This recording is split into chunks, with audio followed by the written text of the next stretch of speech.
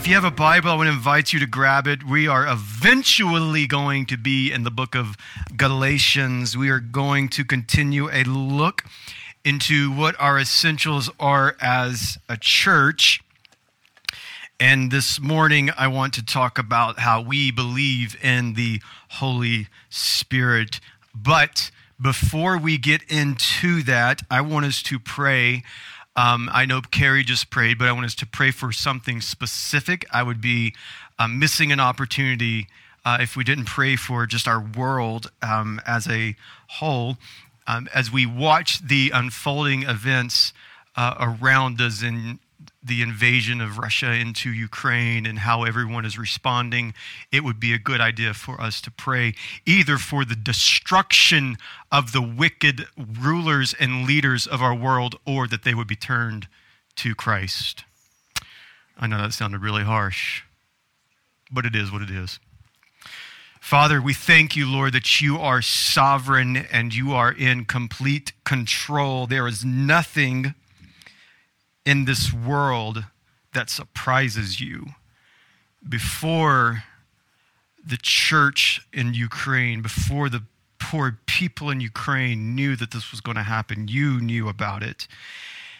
And you're still governing in the chaoticness of this mess. I pray for peace. I pray that you would reign supreme in this situation, that somehow you'll bring good out of it. And we pray for the repentance or these wicked leaders to repent and turn to you, God. Or we pray, God, that you would remove them and get them out of the way. We pray for the people of Ukraine, the churches there in Ukraine, the pastors that I've heard about who have stayed behind, not just to fight, but to be men there to help the people. Would you also give me that type of boldness? Would you also give the Church of America that type of boldness?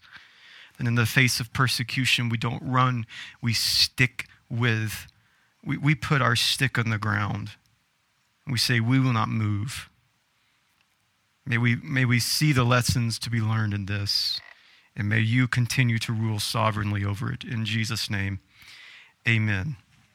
I want to talk about the Holy Spirit and our response and what that means for us. When we speak of the Holy Spirit, you probably fall into two camps. You either get really excited or you get extremely nervous, right?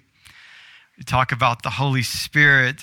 You can talk about the Holy Spirit in theoretical terms. You can talk about the Holy Spirit in scholarly ways, and you can really miss that the Holy Spirit is not just something to think about and someone to speak scholarly of, but the Holy Spirit is in every Christian the moment of regeneration.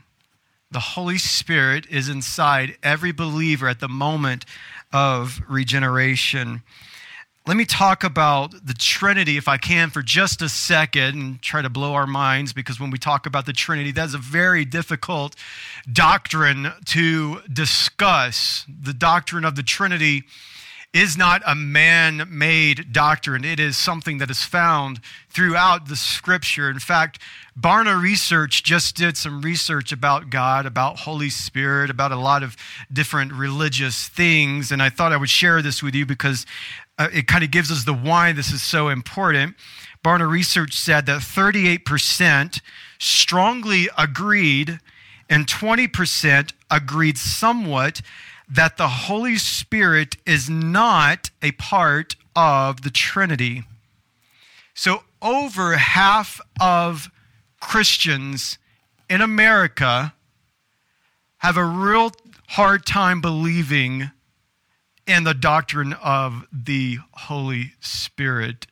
And just think about that, 58%, something like that. I can't do math that fast in my head. We'll say it's over half of Christians. They just don't believe that the Holy Spirit is God. You don't even believe in the Holy Spirit. In fact, he's just some type of force, just some type of wind that's being blown. So if you're asking, well, why, preacher, are we talking about these things? Because I have a fear and a growing fear in the Church of America as we see our fundamental pillars are kind of diluting in our culture. And it's so critical that you understand who the Holy Spirit is, because there's a lot of things that the Holy Spirit does inside of the believers. Now, the Holy Spirit is part of the Trinity. The Trinity is God the Father, God the Son, and God the Holy Spirit. They are one substance in three distinct persons. Every religion rejects this doctrine of the Trinity. Islam rejects it. The J-Dubs reject it. The LDS rejected, and every single religion you can think of rejects this particular doctrine, and they reject that the Holy Spirit, many of them reject that the Holy Spirit has a deity. Now, the Father is not the Son is not the Spirit, and the Spirit is not the Father. They are all distinct, but they are in one essence, one God. Before we get to Galatians, I got quite a few scriptures that you don't have to turn to. I'll put these on the screen for you, that the Bible would tell us and teach you that there is just one God. So we don't believe in a plurality of gods, that there are 3 gods, there are 4 gods, or there are, all of these types of gods. We believe what the Bible teaches is that there is just one single God. In Deuteronomy chapter 4, verse 6, I got it for you up there, Bree. You got to hang with me today because I got a lot of scriptures. As you noticed, you probably were like, I quit. I'm not doing this anymore. Deuteronomy 6:4 says, "Hear, O Israel, the Lord our God, the Lord is what?" Oh my gosh, you guys are listening and you're participating. That makes this Southern boy so excited. In Isaiah 44:6, thus says the Lord, the King of Israel and his Redeemer, the Lord of hosts, I am the first and I am the last. Besides me, there is no God. In Isaiah 45:5, I am the Lord, and there is no other beside me. There is no God. I equip you through. You do not know me. Though you do not know me, that people may know from the rising of the sun and from the west that there is none beside me. I am the Lord, and there is no other. I form light and create darkness. I make well-being and create calamity. I am the Lord who does all these things. Now, this is Old Testament, but what does the New Testament say? I'm so glad that you asked me that important, vital question this morning. In James chapter 2, verse 19, you believe that God is one, you do well. Even the demons believe, and they shudder. In 1 Corinthians 8, verse 4, therefore, as to the eating of food offered to idols, we know that an idol has no existence, and that there is no God but one. There is one God, 3 persons, and the Holy Spirit is not just a force. The Holy Spirit is just not a concept or an idea that's been construed by men over the years. The Holy Spirit is God. Now, who is the Holy Spirit? In Genesis chapter 1, verse 2, we get a glimpse of the doctrine of the Trinity at complete work here. In Genesis 1, verse 2, it says that the earth was without form and void, and darkness was over the face of the deep. And the Spirit of God was hovering over the face of the waters. So the Holy Spirit here in the act of creation is right there with us. The Holy Spirit is hovering. We get the word hovering also from Deuteronomy chapter 32, verse 11. Like an eagle that stirs up its nest, that hovers over its young, spreading out its wings, catching them. So we see here like the Holy Spirit is hovering over its creation. His titles speak of his majestic glory. He's called the breath of the Almighty. He is called the Eternal Spirit. In Psalm 143, he is the good Spirit. In Psalm 51, Ephesians 1, Ephesians 4, he is the Holy Spirit. He is also called the Spirit of the living God, the Spirit of God, the Spirit of the Father, the Spirit of Christ, the Spirit of the Son, and the Spirit of life. He's the Spirit in Isaiah chapter 11 of wisdom, the Spirit of counsel, the Spirit of might, the Spirit of understanding, the Spirit of knowledge, the Spirit of fear or to worship. He is the Spirit of the Lord. He is the Holy Spirit, and He is God. The term spirit comes from the Hebrew word ruach. Can you say that with me? Ruach. And you bunch of Hebrew scholars, you impress me every week. The familiar word that you may know is from the Greek, which is the pneuma. The fundamental meaning of this word, ruach, is the power and the energy and the source of life. In the beginning, you see the Holy Spirit hovering over the formless waters and the earth. And He is the Ruach, which breathes and brings life to the universe. But He is not only the one who brings life to our earth and life to all of the cosmos. He is the one who regenerates us and brings us from death to life. He is the Holy Spirit.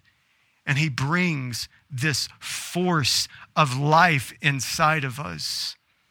In fact, some of the ways that this is, some commentators would say that this word ruach is like the violent life and the violent breath of God being thrown out in all of the cosmos and into our lives. He is the one who brings life to creation, and He is the one who brings life to our dead, wayward souls. He is the Holy Spirit. He is as holy as the Father, as gracious as the Son, as powerful as the Father, as merciful as the Son, and as sovereign as the Father, and as loving and gracious as the Son. He is the Holy Spirit, and He is God. One common misconception is that the Holy Spirit is a genie in the bottle, and you just rub Him the right way. I think there's a song about that or something like that. I won't sing it to you because that would be really awkward and weird. But He's like this genie in the bottle. And if I do this, and if I can just like obey, or if I can just maybe conjure Him up or something, He'll do exactly what I say. No, that's the genie in the bottle. That's not the Holy Spirit. You watch way too much Aladdin. That's not the Holy Spirit. Many people think that He's our butler. He's Jeeves, like He's the one who is to do everything for us. Well, I'll just ask Holy Spirit and He'll do it. Well, okay, try it and let's see. Many people believe that He's just a force, as the J-Dubs would teach, that He's just a force out there, and like Luke Skywalker is just waiting in the background to catch Him.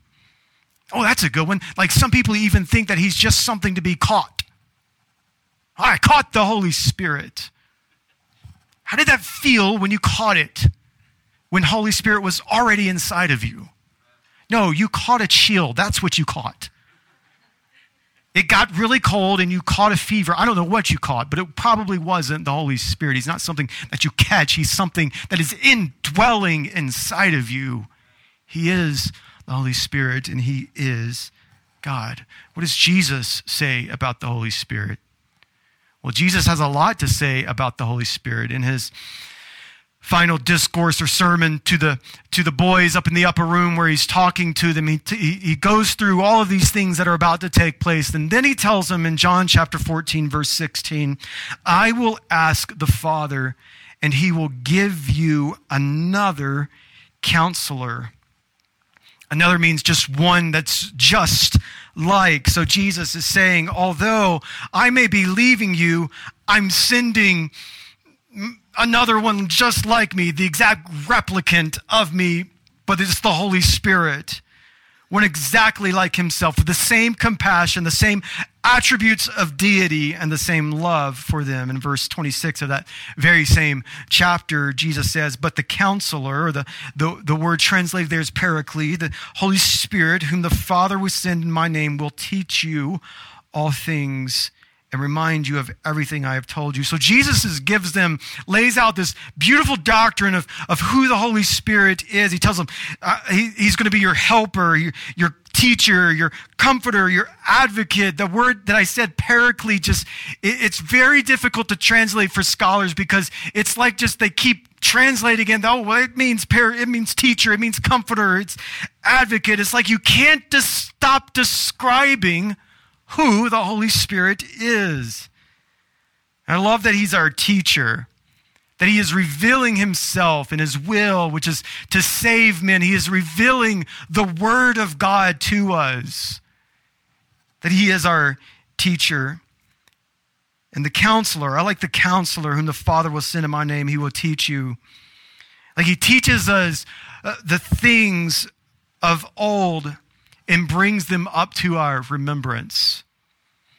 He's our comforter. We are in stress, that the Holy Spirit is there when we are filled with anxiety. You know who's there? The Holy Spirit. When you turn on the news and you get anxious about all the things that are happening, you know what's not changed? The Holy Spirit. The Holy Spirit inside of you. There to bring you comfort. There to ease the anxieties and the stresses of your heart. And instead of us running to other things to try to silence the noises, silence the anxious thoughts, and you just turn to the Holy Spirit. You are here to comfort. You are here to guide me. And then in John 16, verse 7, he tells his boys, nevertheless, I tell you the truth, that it is for your advantage that I go away.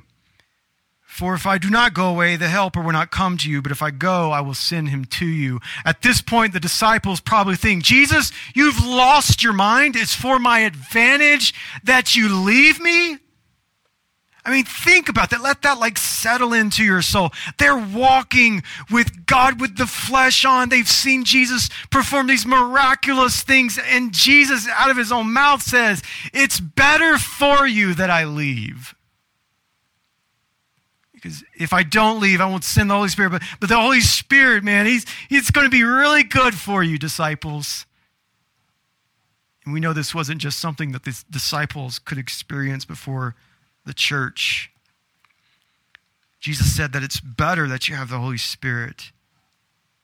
Yet why do we act so nonchalant about the Holy Spirit in our lives if Jesus said that it's better for you to have the Holy Spirit?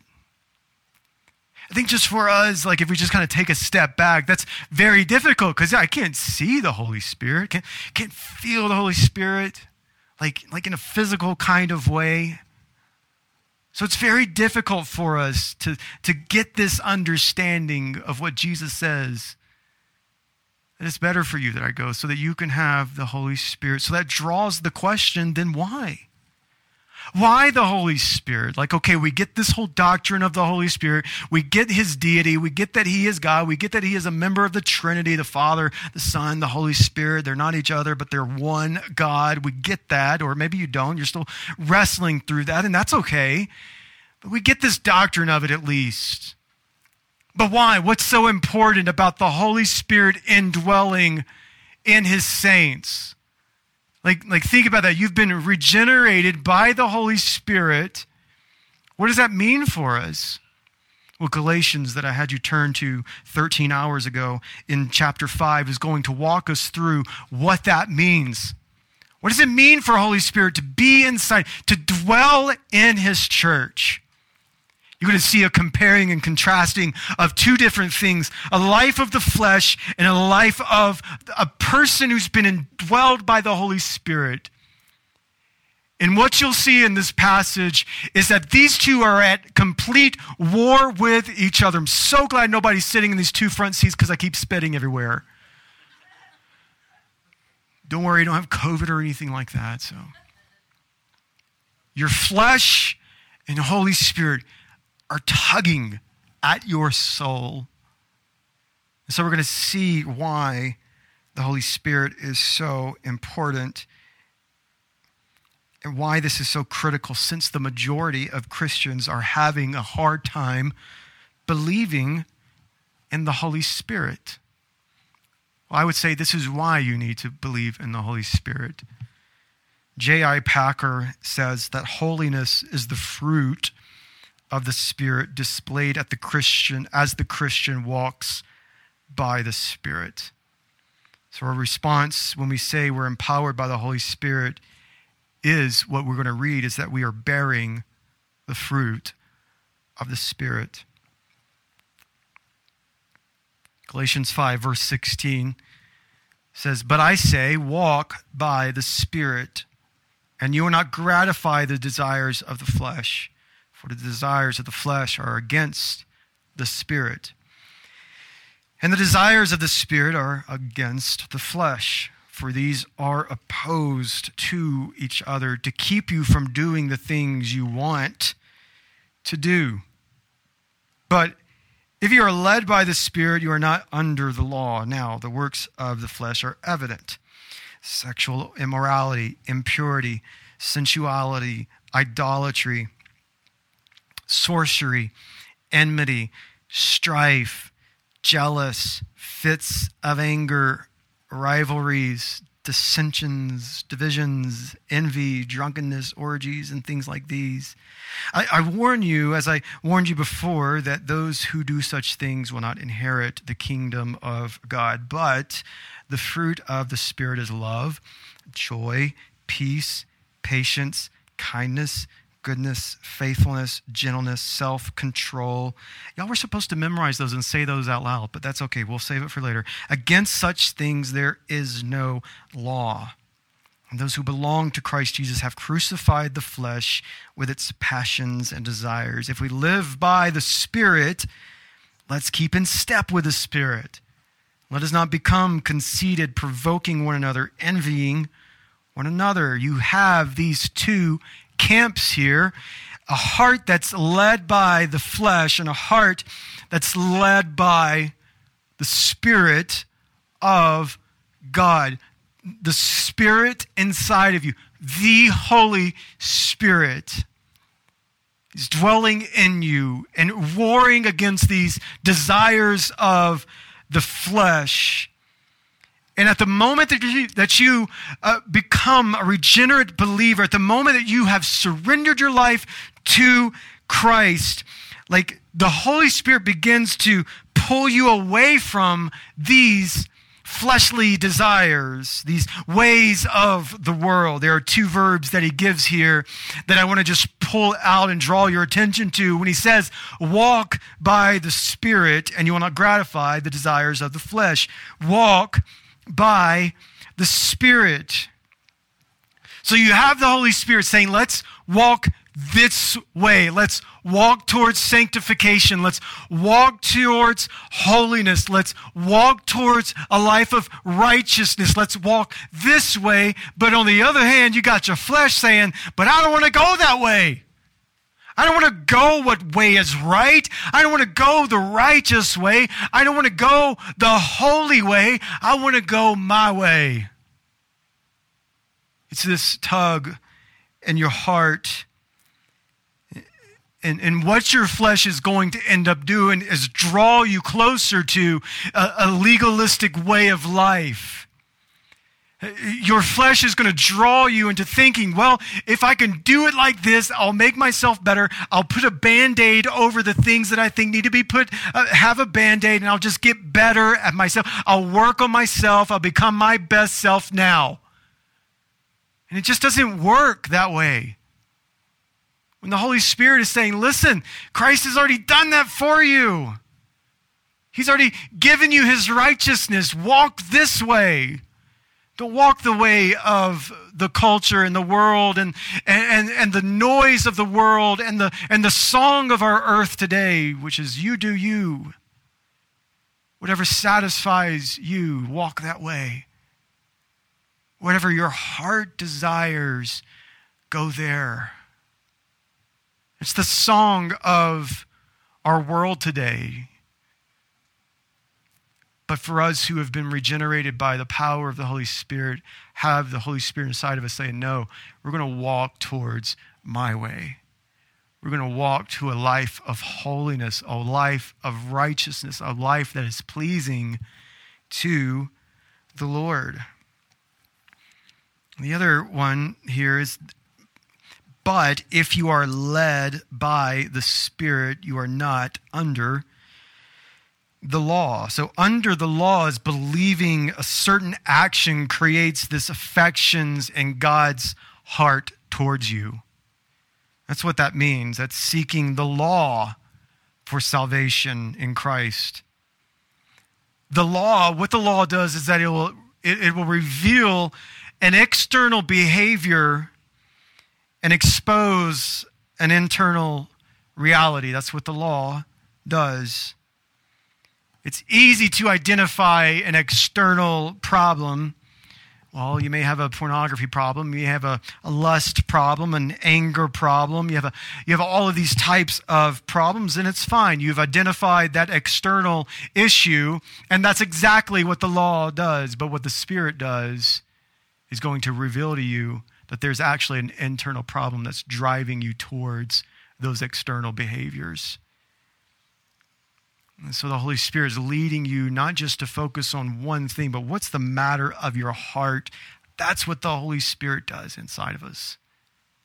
Not just trying to clean you up to make you look better so that, you've abided by all these laws, you've dotted your I's and crossed your T's. Man, you are living your best life. But internally, there's something severely wrong in your heart. And the Holy Spirit is there leading you away from the wickedness of this earth and your heart. He's not just pointing out those external issues that you have, but he is pointing out the place in your heart where you have refused to trust in the holy sovereign God. Let me just kind of go through some of these works of the flesh because these are always really fun to talk about. Now, the works of the flesh are evident. So if you have Holy Spirit saying, okay, now, if you have Holy Spirit, sorry, you got the fruit of the Spirit. Well, this is probably the rotten fruit of the devil. All right? So you got one good, lush piece of fruit that Holy Spirit's drawing you to, and then you got that one banana that's been sitting on your counter for 3 months, and it's blacker than black. When you get right now, fruit flies have grown up out of it and are harvesting all around it. This is the work of the flesh that you have. I hope I put a great image in your brain before we start talking about this. And he goes through the sexuality.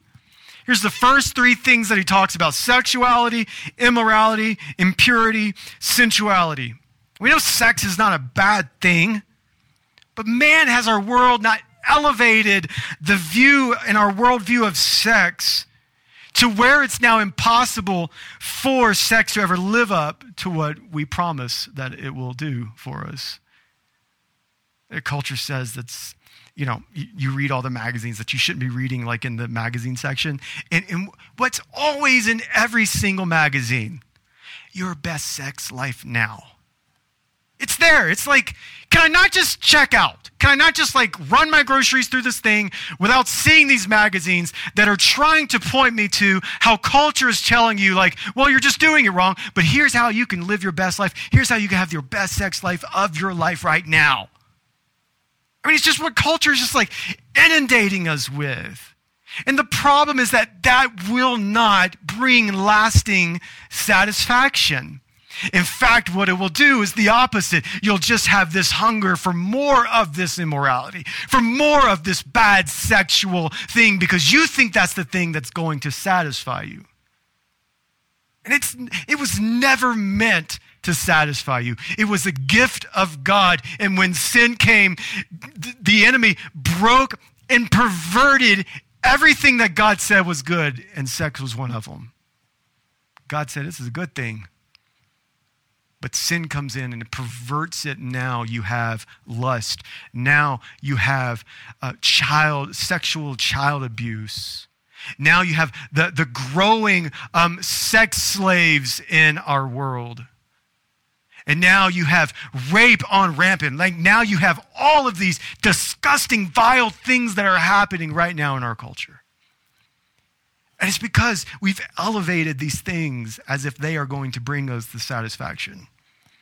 False religion, in verse 20, when he talks about idolatry, Harry Potter, anyone who is making something greater than, it actually says sorcery. It doesn't say Harry Potter. I've watched Harry Potter. I'm not going to hell, okay? Idolatry, sorcery. And so anything that's just making something greater than Jesus. Anyone in witchcraft and all that weird new age garbage that's out there today. Third rotten fruit is this attitudes of the flesh, enmity, strife, jealousy. Enmity is ill will or someone who's always hostile. Like I don't want to be someone who's always like just hostile towards everyone, hostile towards me, just ill-willed about everything. Causing strife, stirring up jealousy in other people. These aren't legalistic things that Paul, the writer here, is saying, don't do this, don't do that. No, he's just saying, here's an example of what your life does not look like if you're in the Spirit. Like if you're in the Spirit, this is not you. In fact, I would take it a step further that if you're constantly living in this type of life, the Holy Spirit's not in you. Maybe you have not been regenerated by His Spirit. He goes on to fits of anger. These are results of the attitudes of the flesh, right? So you have attitudes of the flesh and then results of attitudes of the flesh, fits of anger, rivalries, dissensions, divisions, envy. Instead of you rejoicing over your brothers and sisters, instead of you rejoicing over other people's victories, who are you? You're the guy that gets envious. Well, why didn't I win? Well, I could have did it better. You know? You're like Eeyore with a cloud that's always around you.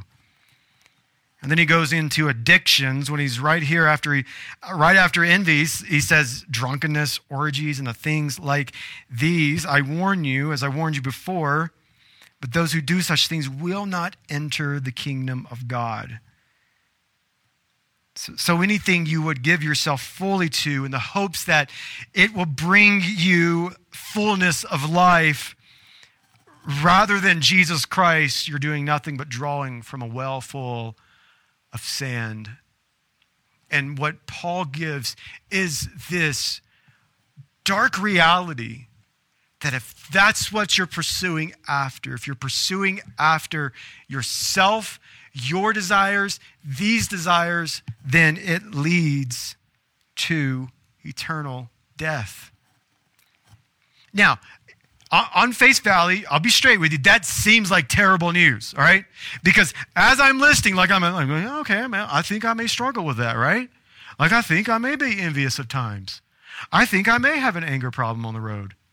Like I think I have some of these issues right here. So what do we do if we're believers? What do we do? What is the Spirit of God doing inside of you? One of the primary functions and roles of the Holy Spirit, don't miss this, is pointing you to Jesus Christ. So yeah, you look at this and you're like, well, I'm not all this encompassing rotten fruit, but man, I'm struggling with some of this. Well, that's the bad news, but here's the good news. But look what he says, and we're gonna have a weight lifted off of us when you tell us how we're going to accomplish this. He talks about the fruit of the Spirit. Now notice there is no S behind it, so it is one single fruit. So you can't look at this list and say, well, you know what, I do pretty good at love, but you know the gentleness I'm not really good at, and I'll just leave it for somebody else to be gentle. That's not my spiritual gift. No, you just described yourself as a turd. And quite possibly, the Holy Spirit may not be dwelling inside of you if you think that you don't have to be gentle. Well, I'll just be loving. No, this is an all-encompassing fruit. This isn't a buffet that you get to choose from. It's one fruit with many flavors. The fruit of the Spirit is love, joy, peace, patience, kindness, goodness, faithfulness. I'm preaching so hard the microphone's falling off my head. Gentleness, self-control. Against such things there is no law. This is what the Holy Spirit does in you. You have this war in your flesh. Flesh is trying to take you one direction, but Holy Spirit saying, nope, we're going this way. We're going love, joy, peace, patience, kindness, gentleness, goodness, faithfulness, self-control. We're heading in that direction. They all grow together as one fruit of the Spirit. Just real quick, as we look through some of these, this is love. This is the spiritual anchor of truth and relationship with God and neighbor. This is distinctly what Christians are to do, love, which finds its source from the God of love, God alone. Then we have joy. The word appears 60 times in the New Testament. Joy corresponds to happiness, but it's independent of outward circumstances. You can have joy and have happiness. You can have joy and happiness, but sometimes happiness isn't there. You could still have joy. In those times of darkness and trauma, you could still have joy, knowing who you are and whose you are in Christ. And then peace, Jesus said, the peace I give is not as the peace that the world may give. When your heart is in trauma, when your heart is in a storm, what is the Spirit offering here? Peace. Man, this one right here, I was thinking maybe it could be like a mango. Nobody eats mango. You know what I mean? Like nobody wants to be patient, right? But it's still this all-encompassing. So we're patient. We need that steadfast and endure. It's just this idea of that you have to put up with other people. Amen? Am I the only one struggling with this one? I mean, the easy route is just like, tell them how you really feel and just be done with them. But that's not what the Spirit is drawing you to. Spirit's drawing you to be patient with that person. Be patient in your circumstances. Be steadfast in your situations. Endure in your place. And kindness. This carries the idea of being able to respond to the special needs of others. Goodness, which is very similar to kindness, but goodness is a more active term, which is often directed towards others in a benevolent type of way. It's the action of helping others when they are in need. So we're not just kind, we're also doing it with our deeds and goodness. Faithfulness, it just carries that weight of a person who's being faithful. Gentleness. Man, you just, like it's, in my mind I just think of it's the opposite of hard-nosed, right? It's the opposite of just being the constant bully in every situation. You're being drawn to gentleness. And then this last one here, which is all in just comparison and contrasting with these fruits of the enemy. This is self-control. You counter these sexual desires that Paul laid out before us. You counter these addictions. You counter these types of things, these orgies, drunkenness, all these weird junk. You counter that with the fruit of the Spirit, which includes self-control.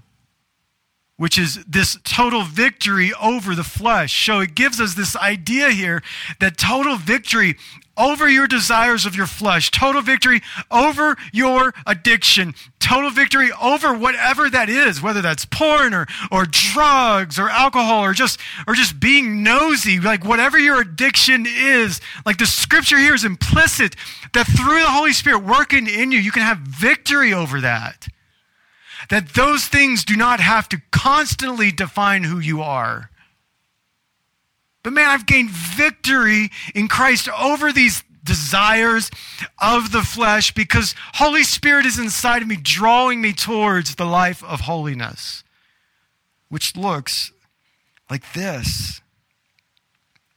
The motivation of the flesh is a broken view of sex, is a broken view of religion, is a broken view of pleasure, that these things leads to these addictions, and they'll lead you again to a well full of sand, wanting something new, wanting something more, and you never find that lasting fulfillment. But the Holy Spirit, you know, and I told you, like, how even that feels like a little weighty. So I've got to be gentle. I've got to be loving. I've got self-control. I've got to be patient. And, you know, my Lord, I got to love my spouse. And I've got to be patient with my children. You know, God help us, right? First world problems.